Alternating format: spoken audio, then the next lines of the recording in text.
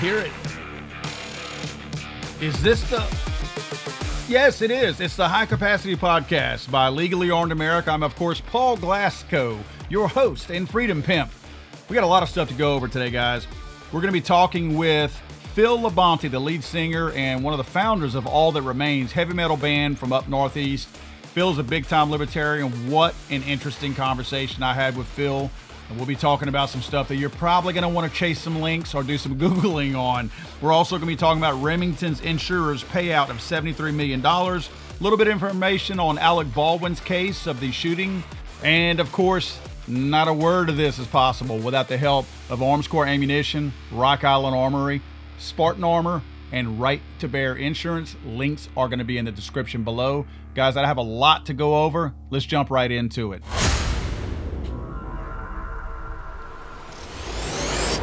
Guys, by now, most of you have heard about the Remington settlement with these Sandy Hook folks out there that sued them. A group of people sued Remington. And, of course, you guys know that Remington was the owner of Bushmaster during the Sandy Hook rampage killings in 2012. A lot of different information. I don't want to say misinformation because a lot of times when somebody's disseminating information, they get it from the news source, and the news source is just not accurate. I guess that still is indirectly misinformation, but I don't think anybody is purposely spreading that. A lot of people are talking about how Remington paid out $73 million. First of all, there is no Remington anymore. Remington filed, I don't know how many times they filed for bankruptcy, but Remington is not an actual company. The company that was actually sued is not even an entity anymore. What it was is it was attorneys. It was 4 attorneys that agreed to pay out this money. It was, I think Remington had offered $33 million to the victims' families some years back. That was turned down, and they continued to push. And of course, they ended up getting the $73 million. And it was 4 insurance companies that were involved in this whole lawsuit who were the ones who agreed to pay that. Now, I am no attorney, but you and I all know that whenever a settlement is made, it's never, it's not always an admission of guilt. Yes, it can be an admission of guilt. I do think that in some cases it can be, but sometimes it's the fact that you may have let's say if it were a high profile person, they may not want to go to court because they don't want to have text messages subpoenaed where they sent some stuff that was totally unrelated to the case and they don't want it to become public knowledge. So a lot of times it can be protecting things like that. It can also be a matter of, we know the court system that we're going into that would be biased. We know it would be biased against them. So they may say, we don't feel like we stand a chance. We may not, quote, lose, but we're going to pay out a huge amount of money. So let's just settle for this amount of money to prevent losing that much more money. Again, it doesn't mean that you're admitting guilt or the insurance companies themselves are even admitting guilt. Sometimes it's just a way to eliminate paying out additional expenses that you know you're going to pay out anyway. My guess is the 4 insurance companies who were representing or protecting Remington's interest probably saw this as, hey, we're going to pay out $73 million at some point anyway. When you look at the expenses that we're going to incur along with what we're going to agree to pay out. So let's just go ahead and cut this out, out right now and get it over with. However, you have your folks on the left who are certainly, they're celebrating big time. In fact, I'm looking at a headline right now from the New York Times that says a blueprint for suing gun makers emerges. I'm going to look at this article and kind of look at some of the stuff that you guys can kind of understand. One of the things that they mention in here, following the family's approach could be difficult. It states that states have a patchwork of consumer protection laws like Connecticut's.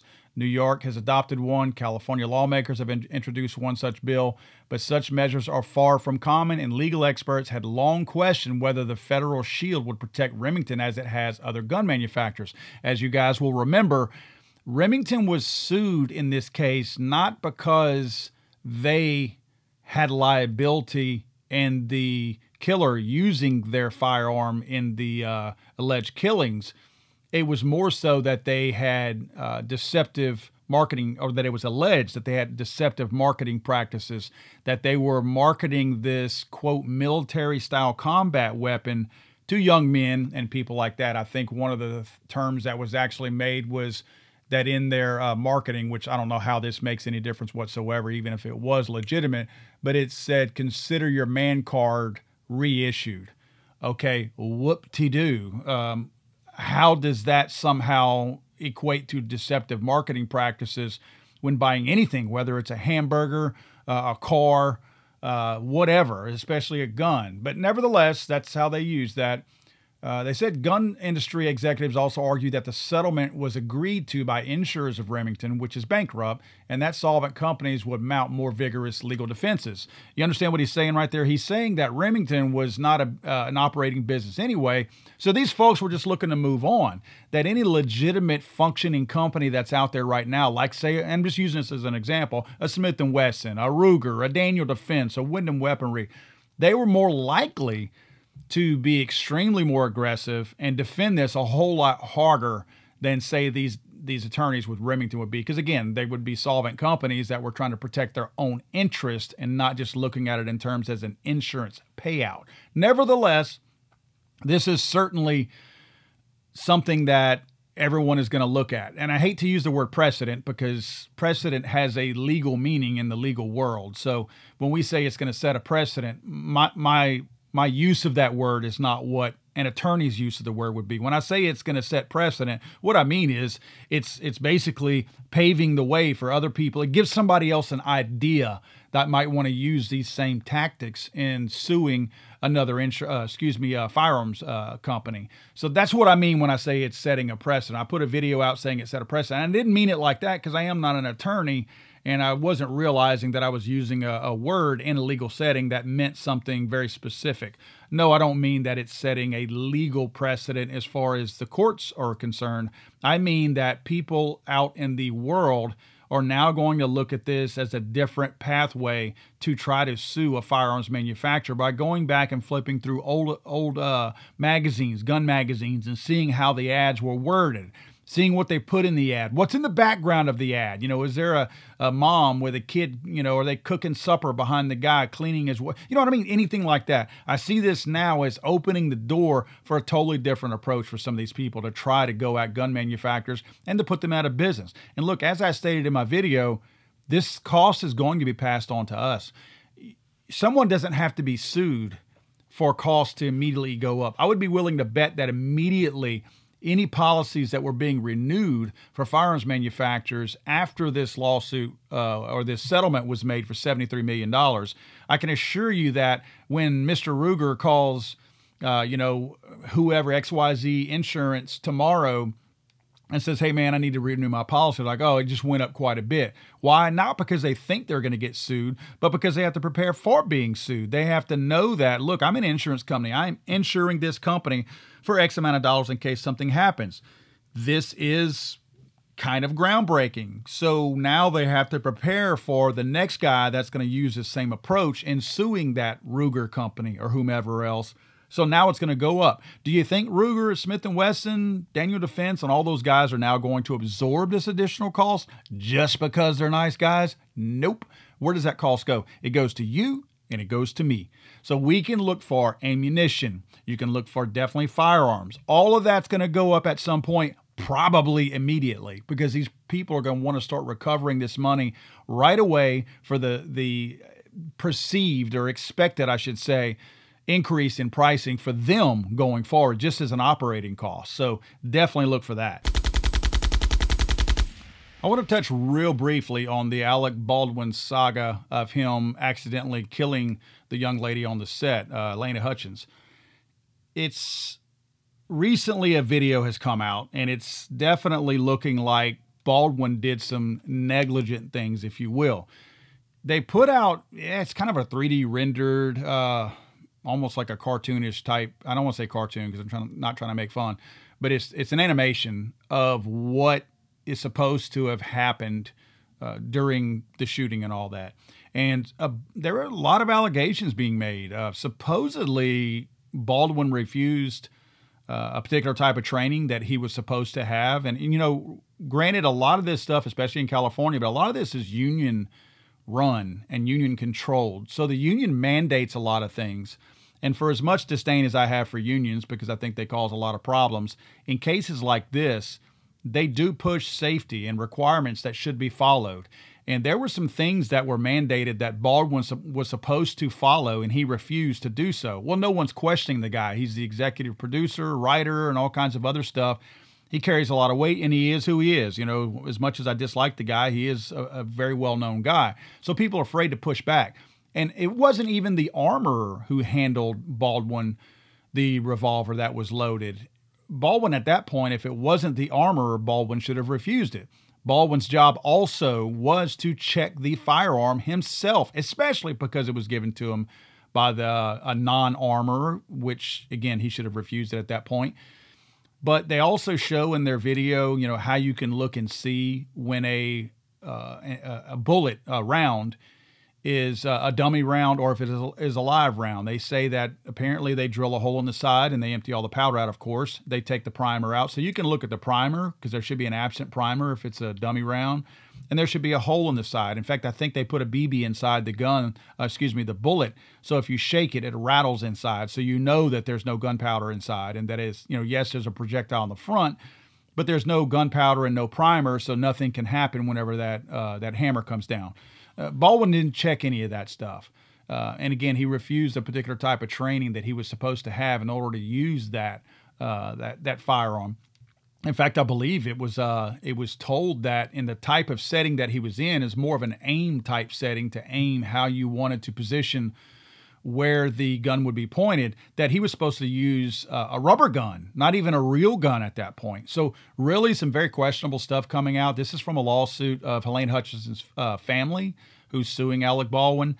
This just came out this past week. I'll have a video of this on the Legally Armed America YouTube page. Again, the Legally Armed America YouTube page. If you go check that out, probably in the next day or so, I will have that out. By the time you hear this podcast on Monday the 21st, it will be out. So go look for that, if you will. Friends, this next guest of mine is an absolute blast to interview. Phil Labonte. He's the lead singer of the heavy metal band All That Remains. These guys have sold millions of records worldwide, toured worldwide, been around since the early 2000s. Just an absolute blast to talk to Phil. Phil is a big-time Second Amendment supporter, and not just a rabid Second Amendment supporter. He's a big libertarian. He believes in personal rights, personal freedoms, personal choice, and that's where he aligns himself with the Second Amendment. He's not like me. I start out as a staunch Second Amendment guy. He starts out as a staunch choice guy, and just happens to believe that we should also be able to own whatever we want to own in the firearms community. Known Phil for a little bit of while. Again, a blast to talk to him. Check this out. This is a great conversation with Phil. Hey, Phil, welcome to the show, man. Hey, how you doing? I'm doing really well, man. Always good to talk to you. Miss seeing you at SHOT Show. For everyone that doesn't know you, I kind of put a pretty good little introduction out there, but you are a gun guy, and that's actually how I know you. I mean, I was a fan of yours before I met you through All That Remains, but got to know you through the Second Amendment and your devotion to that, I should say. Seen you a lot at SHOT Show. You've been on some of my live streams at SHOT Show. Always thankful and grateful for you doing that. Yeah, we missed you at SHOT Show, though, so let's talk about that. Let's talk about why you weren't at SHOT Show this year, because we would have loved to seen you there. Well, you know, to be honest with you, there's a lot of stuff that we're doing, that All That Remains is doing, and I had to keep my my attention focused here. We're building out essentially a production studio. So for a long time, the rehearsal space or our practice space has essentially been what amounts to a garage and a storage space. And we'd go in there, we rehearse, and it just was a place for our gear. We've been there for 10 years, and I decided that with COVID and all the things that have happened, I kind of was like, you know, we really should have a place that we can produce music ourselves, that we can make YouTube videos and kind of control our career more. We're at a point where we have one more record with our label, and I don't see a reason to sign another record deal anymore.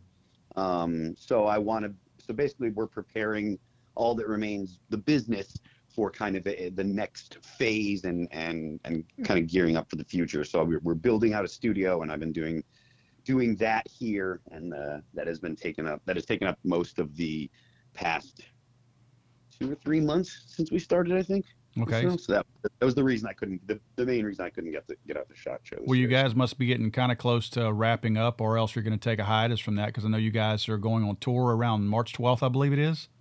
Yeah, we're going on tour. We're gonna be doing. We will be streaming some of the rehearsals at the practice space, but a lot of the Oh, reason cool. that it's been taking so long is the supply chain issues. I've been waiting a month for a desk so I can to build a for a studio desk that I can put my racks and stuff in. I've been waiting a month for the thing to come in. And I think it's going to arrive today, but it's been stuff like that. We are going on tour. So we will be streaming our rehearsals on our Twitch page, which is something else that we've been moving into. And we're actually going to be streaming a lot of the building up of the studio as we get more parts in and stuff. So, but the Fall of Ideals is 15 years old as of last year. The record came out in 2006, and that's kind of the record that put us on the map. So we're going on tour to celebrate the first headline tour that we ever did on the Fall of Ideals. We're doing it for the anniversary of that this year. We start March 12th in Worcester, Massachusetts at the Worcester Palladium. Tickets are on sale, and they have been selling very, very fast. Not sure when this is actually going to go, but the place is already half sold out. So, and it's like a month until the show. So if people are listening in New England, you should probably get your tickets, or get your tickets for the tour. They're available at allthatremainsonline.com. Now, with this being the Fall of Ideals 15th anniversary tour, is the show going to be a little bit different, more leaning towards a lot of the material off of Fall of Ideals? Yeah, we're going to do the whole record for the first time ever. We're doing back to front. We'll start with the last song, and like the last song that we play of the night will be the first song on the record, which is This Calling. So it's kind of good for for that kind of big finale thing. And then we'll probably come out and do an encore of a handful of songs that aren't on the that are the songs that people know us for. So we'll probably come out and do like 2 weeks, and maybe we'll do The Last Time or some of our other songs that are post the Fall of Ideals. But we're doing that song from back to front. Our bass player on this tour is Matt Dice, who people might remember from back in the day when he played with us on the This Darkened Heart record. So it's a bit of a nostalgia tour. And then once we get done with that, we're gonna hammer down. We have a new record that we're working on that we hope will be out this year, and if not, it'll be out early next year. But we've got demos and stuff going now, and we should be able to get it finished up this year. And I want to see it out by Christmas if possible. Oh, very cool. I know that they can find for sure the tour dates at allthatremainsonline.com. Is that correct? Is that a good place for them to go? Allthatremainsonline.com, or people can check out like our Instagram page, which is instagram.com, /allthatremains, and there's, we're on the Facebook and all that stuff. So the standard places on the internet, Yeah, I actually personally enjoy following you guys on the Instagram, the All That Remains, and of course your personal Instagram account on Instagram. Of course, that's always fun to watch. I enjoy the connection that you kind of see some of the other side stuff that you're doing instead of always the official stuff. It's neat to see that kind of offhand stuff that you guys are doing and working on. And like you mentioned, the studio and all that, I mean, you kind of elaborated a little bit on it, but those of us that see y'all's posts, we knew y'all were kind of working on that on the side. So that's kind of neat to connect. I think that's one of the few positives that probably we've gotten out of social media is sometimes you get to see things you wouldn't have normally seen. Yep. I think that's important. You can be an artist or an entertainer that is not connected with their audience, but I think that at least for me, I really enjoy being connected to the people that dig our stuff. I really like the fact that people can, shoot a message and I'll read it. If someone shoots me a message on my Instagram page, like I will read it, Mm-hmm. And then I did start a new one. My other one got sniped when right around the election. I don't know what I did. I didn't do anything political. Like, I was never political on my Instagram page. I'm political on Twitter. I'll admit that. Mm-hmm. Very political on Twitter. But like Instagram and Twitch, and like, I don't want people to think that like I'm always political all the time. Like, that's not my deal. Like, on other platforms and stuff like that, that's not like political stuff, and so I didn't get it when they booted me off Instagram. But I started another one, so it's Phil the Remains official. I've always thought that was funny how the different social media platforms have their own kind of, like, you really take the gloves off on Twitter when you when you want to really let somebody know how you feel. That's where you go. Yeah, yeah. Look, if you come to my Instagram page and you say something, I might delete it, or I might be like, oh, come on, man, we're all just trying to have a good time. You say something on Twitter, might be like, motherfucker, let me drop this on you. Yeah, let me get something to drink. I got to settle in on this guy. Yeah. I'm gonna Google up a million reasons why you're an idiot. That's right. That's why everyone, if you notice, whenever somebody says something stupid, you always hear about them deleting their stuff from Twitter. Nowhere else. Yeah. They go to Twitter because that's where they've lashed out. That's right, man. It's true. It seems like people don't pay attention to dumb stuff on Facebook as much anymore. It's always dumb stuff on Twitter. That's right. Yep. You know, but that could be just my impression. But I want to get your thoughts on some other stuff kind of going on in this hemisphere. I know this is not gun related, but I want your thoughts on the Canadian trucker situation going on, and what those guys are doing and how they're doing it, and really the response, like the media's painting of what the picture is and the actual picture. Just your thoughts on that, if you will. I think that, so obviously there's a lot of things going on in that, that situation. You've got the actual lockdowns, which I'm not familiar with the actual laws in Canada, so it's tough for me to be too.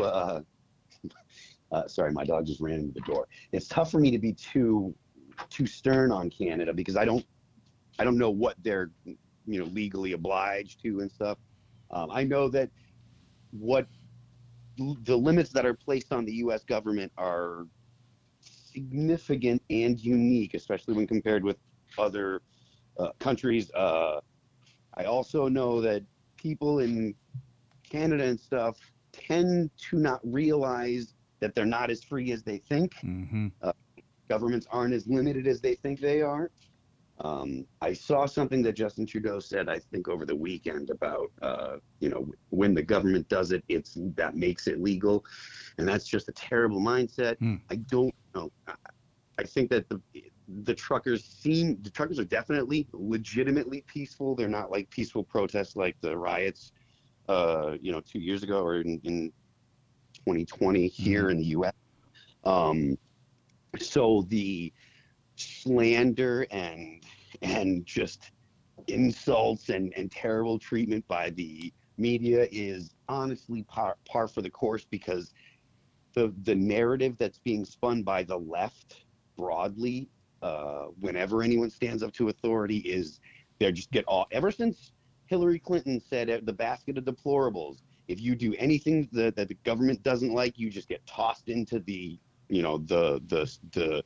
basket of deplorables, and that's what Trudeau's done. And I'm really hopeful that the population is going to look around and say, no, that's not what these people are. I really hope that Justin Trudeau has blown it for the left narrative moving forward. And I think that he's done great damage to their argument, because I think most people know that the truckers are not racist, that they're not bigots.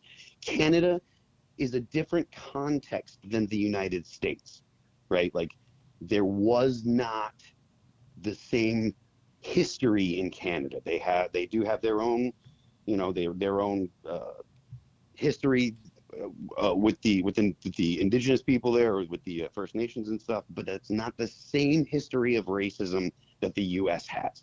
So this co-opting of racist intent and the KKK stuff and the Southern flag that we saw at the protest, and using that narrative against Canadians who come from a very different, who exist in a very different context, shows that it's not actually based in reality, but it's based in a narrative.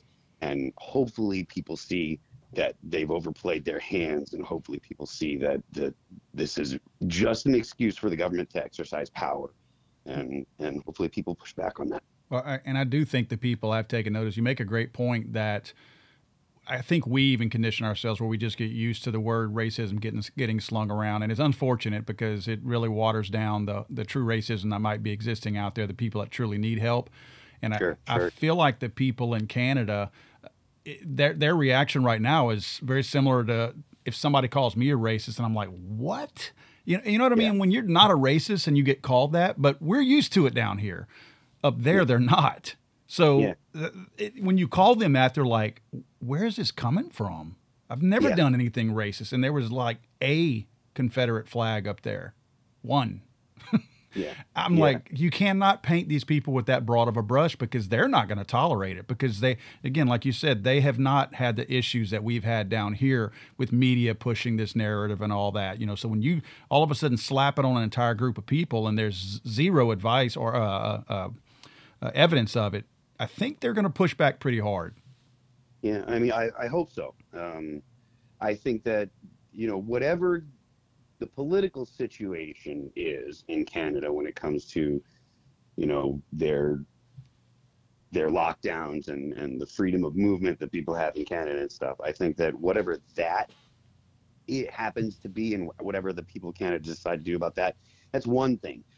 The government of Canada just coming out and saying some of our population that are exercising their right, which it's not a First Amendment right. This is a right that is based in their humanity. That is the right to express themselves about something they're dissatisfied with, and then for him to just say that because of that they are among the worst that humanity has to offer.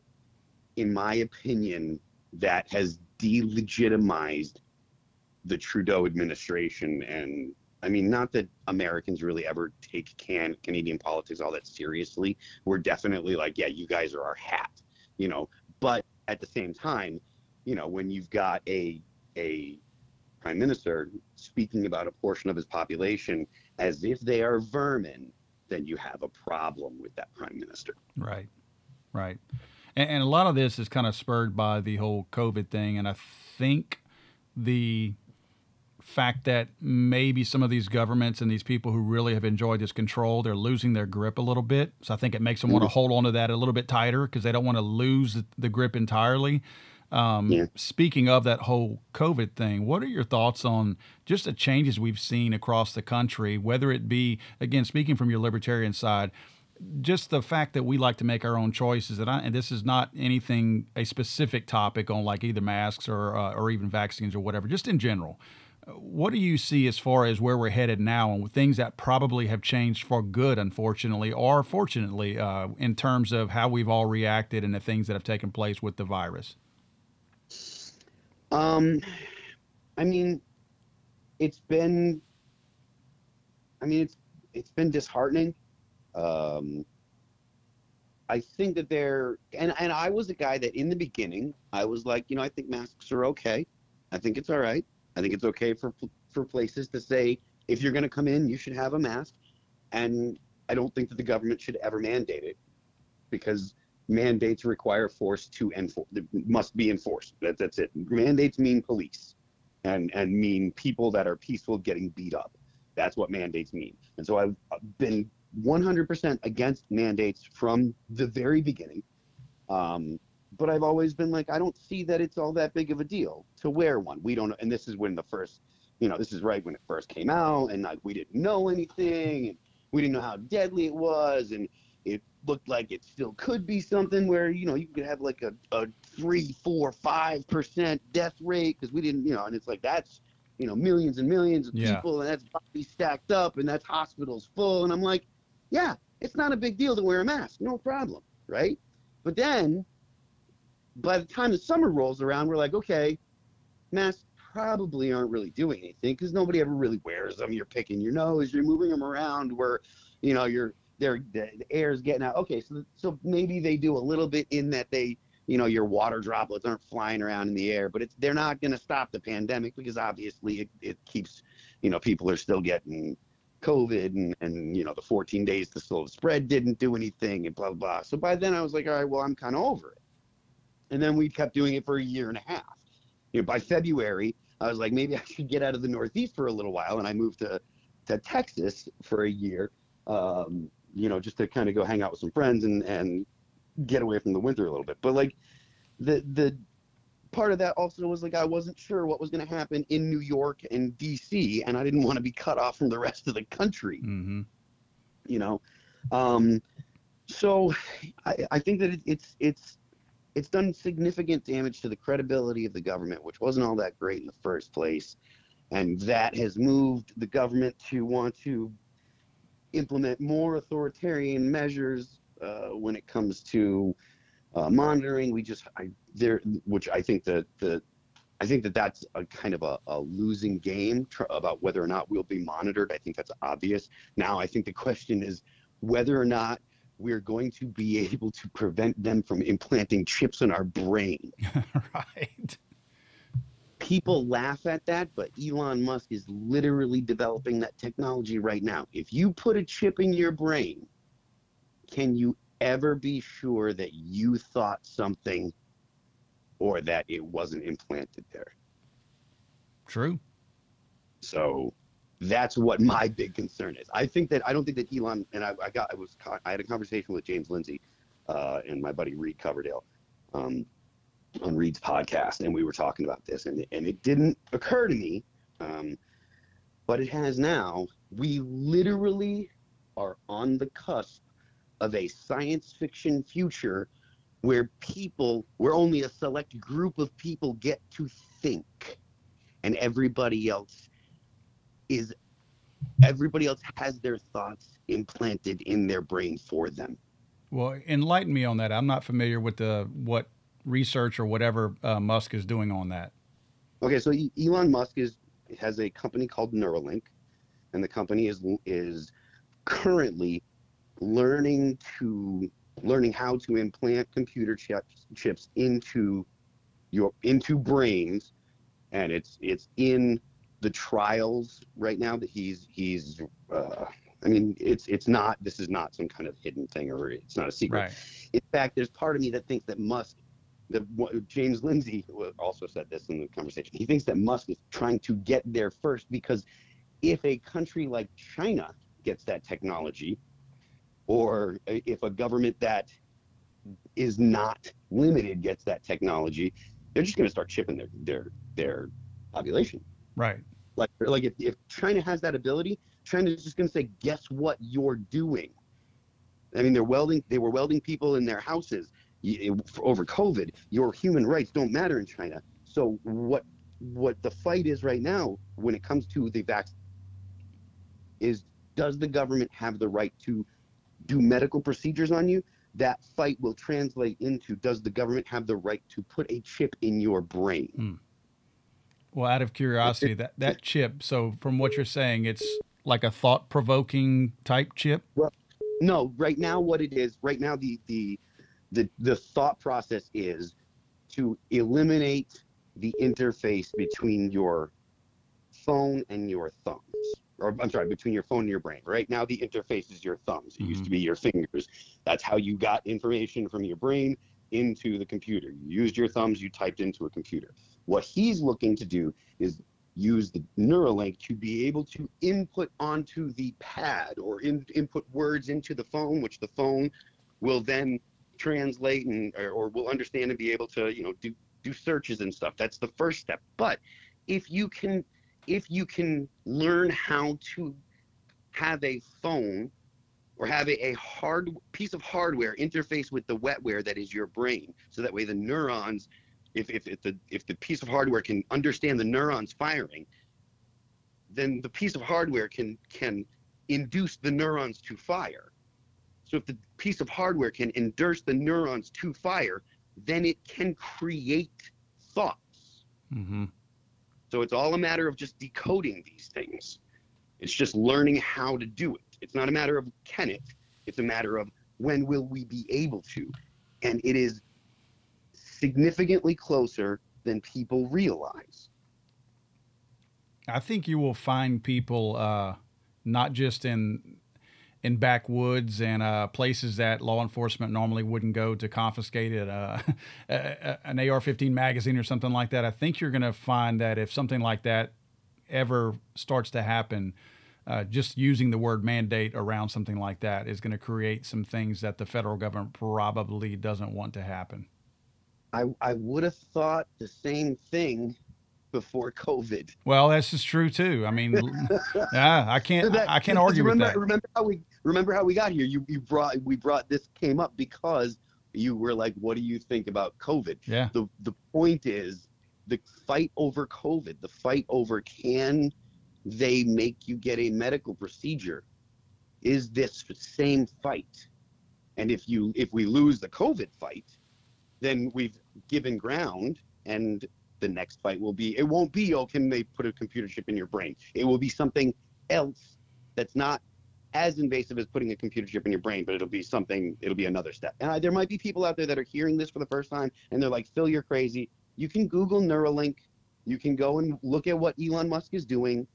And I'm an Elon Musk fan. Like, I'm a big fan of Starlink. I'm a big fan of the idea of going to the moon and to Mars. One of the reasons why I think Elon Musk is kind of the good guy, and I think that James Lindsay is probably right about him, is because one time I heard, or in an interview that Elon Musk was giving, someone said to him, well, what do you think authoritarian countries are going to do, or what can they do about controlling the information that's going into their countries if you put Starlink up and broadcast open internet into from space? And he said, well, they can shake their fist at the sky. Right now, in China, if you Google, or if you use the computer and look up Tiananmen Square, nothing about the massacre comes up, right? But if Elon Musk puts Starlink in there, and it is the internet fed by not a government-controlled entity, which I think Google and Facebook and blah, blah, blah, those companies fall under a government-controlled entity, but that's a whole other topic. If Starlink is up there and it offers that possibility to people that are in oppressed countries, that's circumventing the authoritarian's ability to be authoritarian, because information is one of the first things that authoritarians try to control. Well, if there's any kind of thing like that happens, I would say that the first hint that it's on the way to being at least required or some kind of a mandate is if they start figuring out a way to tie public safety to it, because clearly that's how they got to all of the mandates and most of the control that they have through COVID was declaring public safety. We wouldn't have vaccine mandates, and there would be no question of it if they weren't using the term public safety and saying that it needs to be done to ensure public safety. So what you're describing probably gains traction if they can tie it somehow to public safety. I would imagine so. I mean, that makes the most sense. And you can see people talk about electric cars and stuff, and I can imagine a future where there will be fights in Congress over whether or not people should be allowed to drive cars anymore. Yeah, true. Because eventually the technology will get to the point where it will be much safer for the computer to control the car than for the person. It might be hard for the computer. It might be hard to get to develop the technology, but eventually that will happen. And then there will be people that are like, well, I want to drive my 2020 Ford antique that I bought or whatever. I want to drive it, or I want to drive my car. And then there will be people saying no, because 40,000 people a year die on the road with people driving. We have to stop that. And by then, by the time there's legislation, most people will be in electric cars in cars that are controlled by computers anyways. And so it'll be almost a moot point. They'll be trying to save like 1,000 lives. Really, what they want is to make sure that no one has any cars that are not under their control. Well, you mentioned that. It's funny you even say that. The link to that, if you'll remember, who was it? Was it either Biden or someone in the Biden administration made the comment the other day that, it was Buttigieg, had made the comment that they were looking to minimize reduce vehicle fatalities down to zero. Yeah. that is an impossibility. I don't even know how you can say those words, but you're right. It ties directly into what you're saying, because the only way to make it to where you can, well, theoretically get it down to zero is if no one's driving the cars anymore, or don't control them anymore. Look, no kidding around. I know that this sounds very foreign to some of your listeners. The people that are taught, like when Buttigieg says we want to bring fatalities down to zero, the future that allows for that is literally the Borg from Star Trek. Right. Like no one has any autonomy, and you can't do anything that is dangerous. Like it is literally that's the only way you can make everyone safe and have like zero fatalities. Like that's crazy person talk. Like that is literally, I can justify killing millions because once those millions are dead, then there won't be any more dead afterwards at all. You know, it's like it's crazy person talk. ... in the name of public safety. Yeah, crazy person talk. Crazy person talk. Unreal. Yeah. Well, look, I got a quick question to you about all of these topics we're on. Any positives come out of any of this? Again, I'm a glass half full kind of guy, and I like to think that in most cases. Have you seen anything that you think is actually a positive that we might have pulled out of this? And I will tell you mine is that more people wash their hands now. That's my positive. But have you seen any? Yeah, more people wash their. I think if more people wash their hands. I do think that more people are more skeptical of the government, and I think that's a good thing. Personally, That's I don't know an if it's excellent enough. point. I don't know if it's enough, but I do think that it's a good thing. No, but you're right, because you even see it. You kind of see some of the lunatics out there that are kind of turning on themselves now, like their own people. Oh yeah, yeah. Totally. So that's, to me, a sign that someone will not come out openly and say, all right, I think the CDC is full of bull. You know what I mean? But they're like, wait a minute, you know, because they're getting tired of being told 10 different things depending on what month it is or what new strain, or not even COVID related. They're just getting tired of the misinformation, and they'll say, well, wait a minute, I remember you saying this last time. Yep. Yeah. That is definitely true. That you're 100% on point with that. I think you're exactly right. That's hopeful because, or for me, that's, I'm hopeful because of that. The ability to control people is closely tied to the ability to frighten people. And I think the more people start saying, you know what, that's ridiculous, and mocking the things that they hear from, the things that they're told that are intended to scare them, the more they mock them and they laugh at them and they poke fun at them and they say that's silly, that's ridiculous, I think the more people will start to see that the things they're told are actually silly and ridiculous and deserving of mockery. I want to kind of change gears a little bit to the firearm side of it. Now, you're very intelligent guy. You always have been. I've always admired the way you speak and carry yourself. In fact, I love when you go on Andrew Wilkow's show. That's an absolute joy because I love him and I like it whenever you're on there. So kudos whenever you're on there. You do a wonderful job of it. But one of the things that I've always admired about you is that you're not a fair weather party person. You really try to look at things and break them down. And one thing that I see is that, and I talk to a lot of my viewers and listeners, that everything starts somewhere. Every anti-constitutional thing originated somewhere. And many times we paint ourselves into a corner for things that happen in California. Oh, that's California. That's California. I'm never going to live there. You're crazy for living there. Well, guess what? A lot of these anti-gun bills originated from there, or at least the idea of them. You don't exactly live in the freest state up there either, So, I mean, you see a lot of this crazy stuff up there.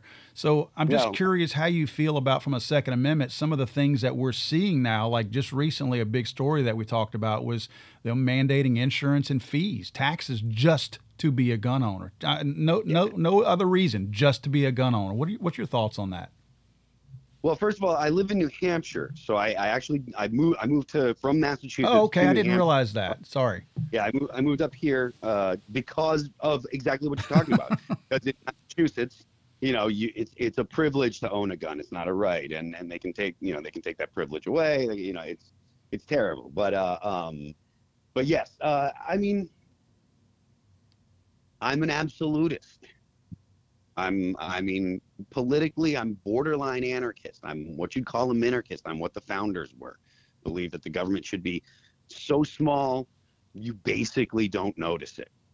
Um, so, you know, I just think it's that all the legislation and stuff and attempts to infringe on your basic right to own property is are wrong. And I'm an absolutist in the Second Amendment. Or for the Second Amendment, absolutely, like, without question. There's no hesitation there. You know, I'm pro machine gun, pro tank, pro private F-16 ownership, full on, full set, you know, full throated endorsement of the Second Amendment. But that's because I'm a full throated endorser of property rights, and I don't make a distinction about what property, you know, you can own and you can't. Obviously, you can't own a human. I don't want anyone getting stupid ideas. But when it comes to property rights, you can own whatever you want to own without the government saying no, you can't. You know, like that's just the way it is. So whether it be a chainsaw so you can cut down a tree, or a machine that lets you cut down a whole forest, if it's your forest and it's your machine, the government doesn't have a right to say anything about it, in my opinion.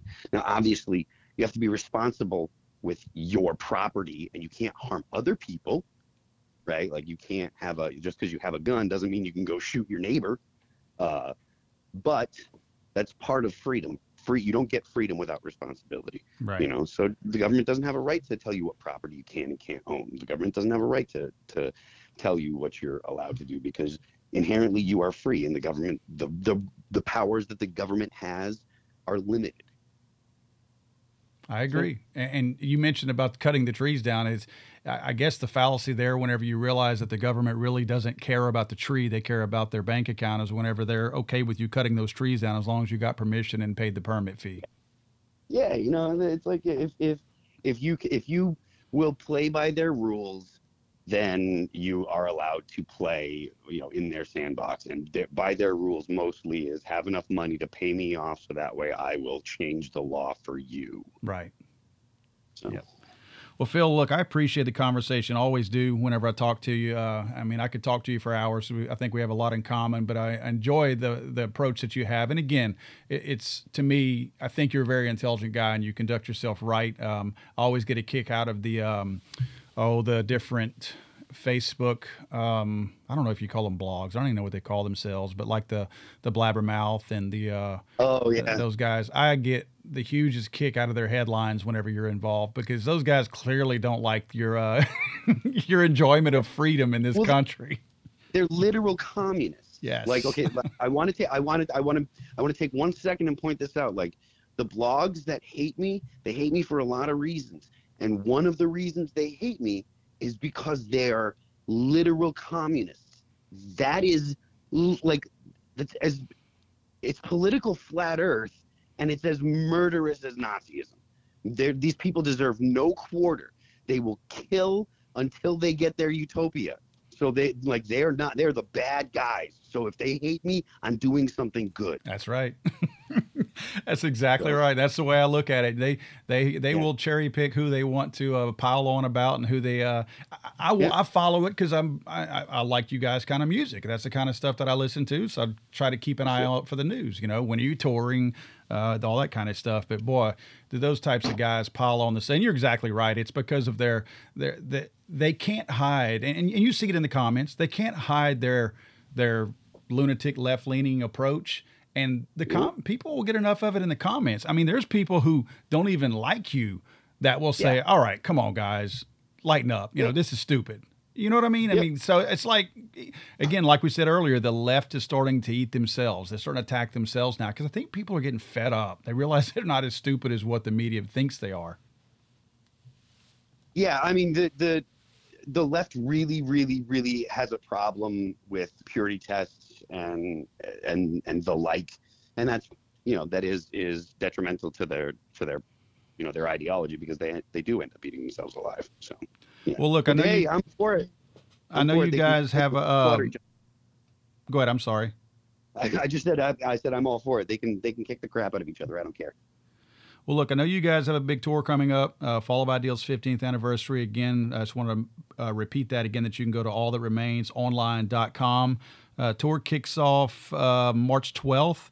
Again, Yes, I sir. kind of gave you a hard time offline a minute ago that you guys will be in Houston on April 30th, but Pensacola on May 2nd. And I didn't see a Louisiana date in there, but that's okay. I'll try to catch you guys in Houston, even though you're going to be Through 'em. passing right through Lake Charles, Louisiana, which is where I live, when on your way to Pensacola. But that's okay.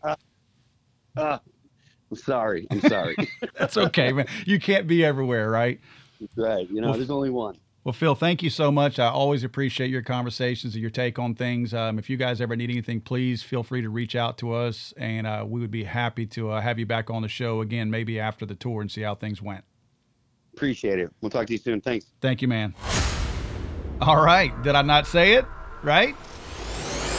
Did I not say that you'd want to chase some links or go Google some stuff? Neuralink, Neurolink,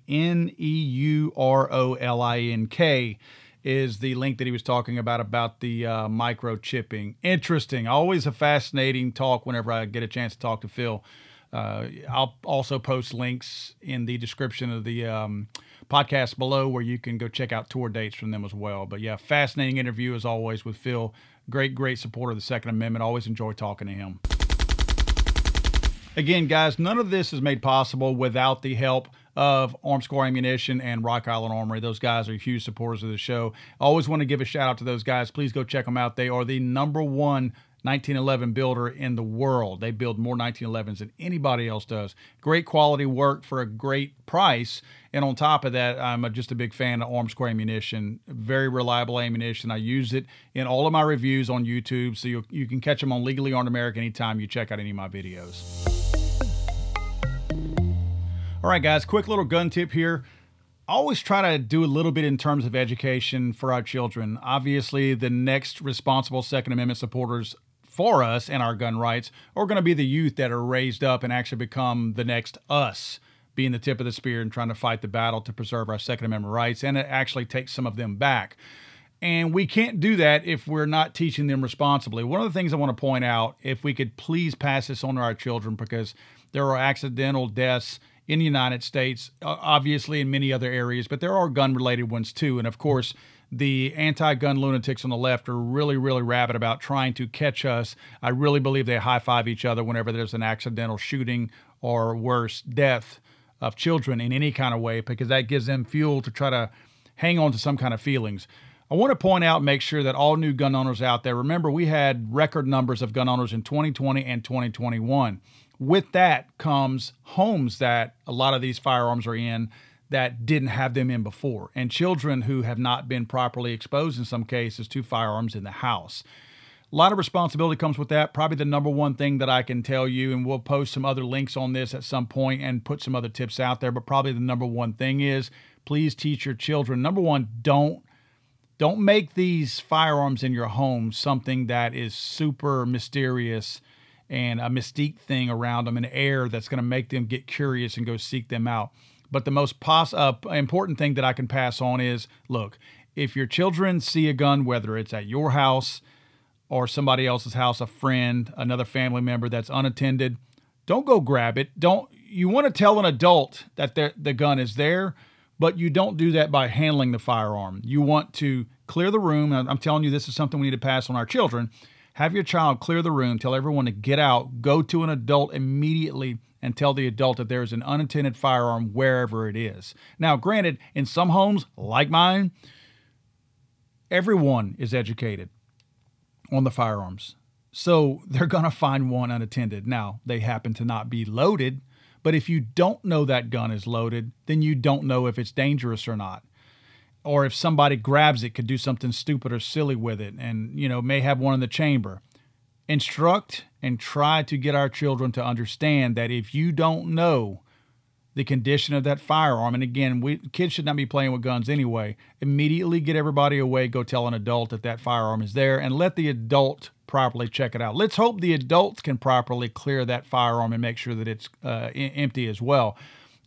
Clearly, there's plenty of uneducated adults out there, but that's a big tip. If we can just condition our children to not go to the firearm, not grab the firearm, not carry the firearm to an adult. Just clear the area, go tell an adult, hey, there's a firearm over here that's unattended, don't know why it's there, what it's there for, if it's loaded, if it's safe, if it's unsafe, whatever, and let an adult handle it at that point. Guys, always want to point you guys to any kind of protection that you can get. Right to Bear Insurance is a great place to get coverage, like the situation that I'm talking about here, when you have potentially either an accidental death, if you have to defend yourself, anything where you actually have to utilize your firearm. Right to Bear Insurance provides firearm coverage. It's a beautiful thing. It's going to give you attorneys that know how to deal with these types of circumstances. It's going to give you funding to allow you to get the right kind of defense that you need and the right kind of protection. Right to Bear Insurance. Go to Right to Bear Insurance online. You're going to see the link in the description below. It's definitely something you want to check into. There's several different levels that you can get into. Obviously, as you go up into the higher levels that you're going to pay a little bit more, you're going to get more in coverage in terms of dollar amounts and things like that. So check them out, Right to Bear Insurance. Y'all, we got some really cool stuff coming up. Very, very cool. For one, we have a cool giveaway with Spartan Armor. Again, supporters of the show. A very cool concealment type of armor that they have, a soft armor that you can wear under your garments. Look for that. Only going to be available for people who listen to the High Capacity Podcast. Thanks for those guys, Spartan Armor, for providing that and being big supporters of the High Capacity Podcast, along with Rock Island Armory, Armscor Ammunition, and of course, Right to Bear Insurance. Guys, what a cool conversation with Phil Labonte. Next week, we have Chris Tonto Peranto on the show. You don't want to miss it. Thanks, guys, for hanging out with us.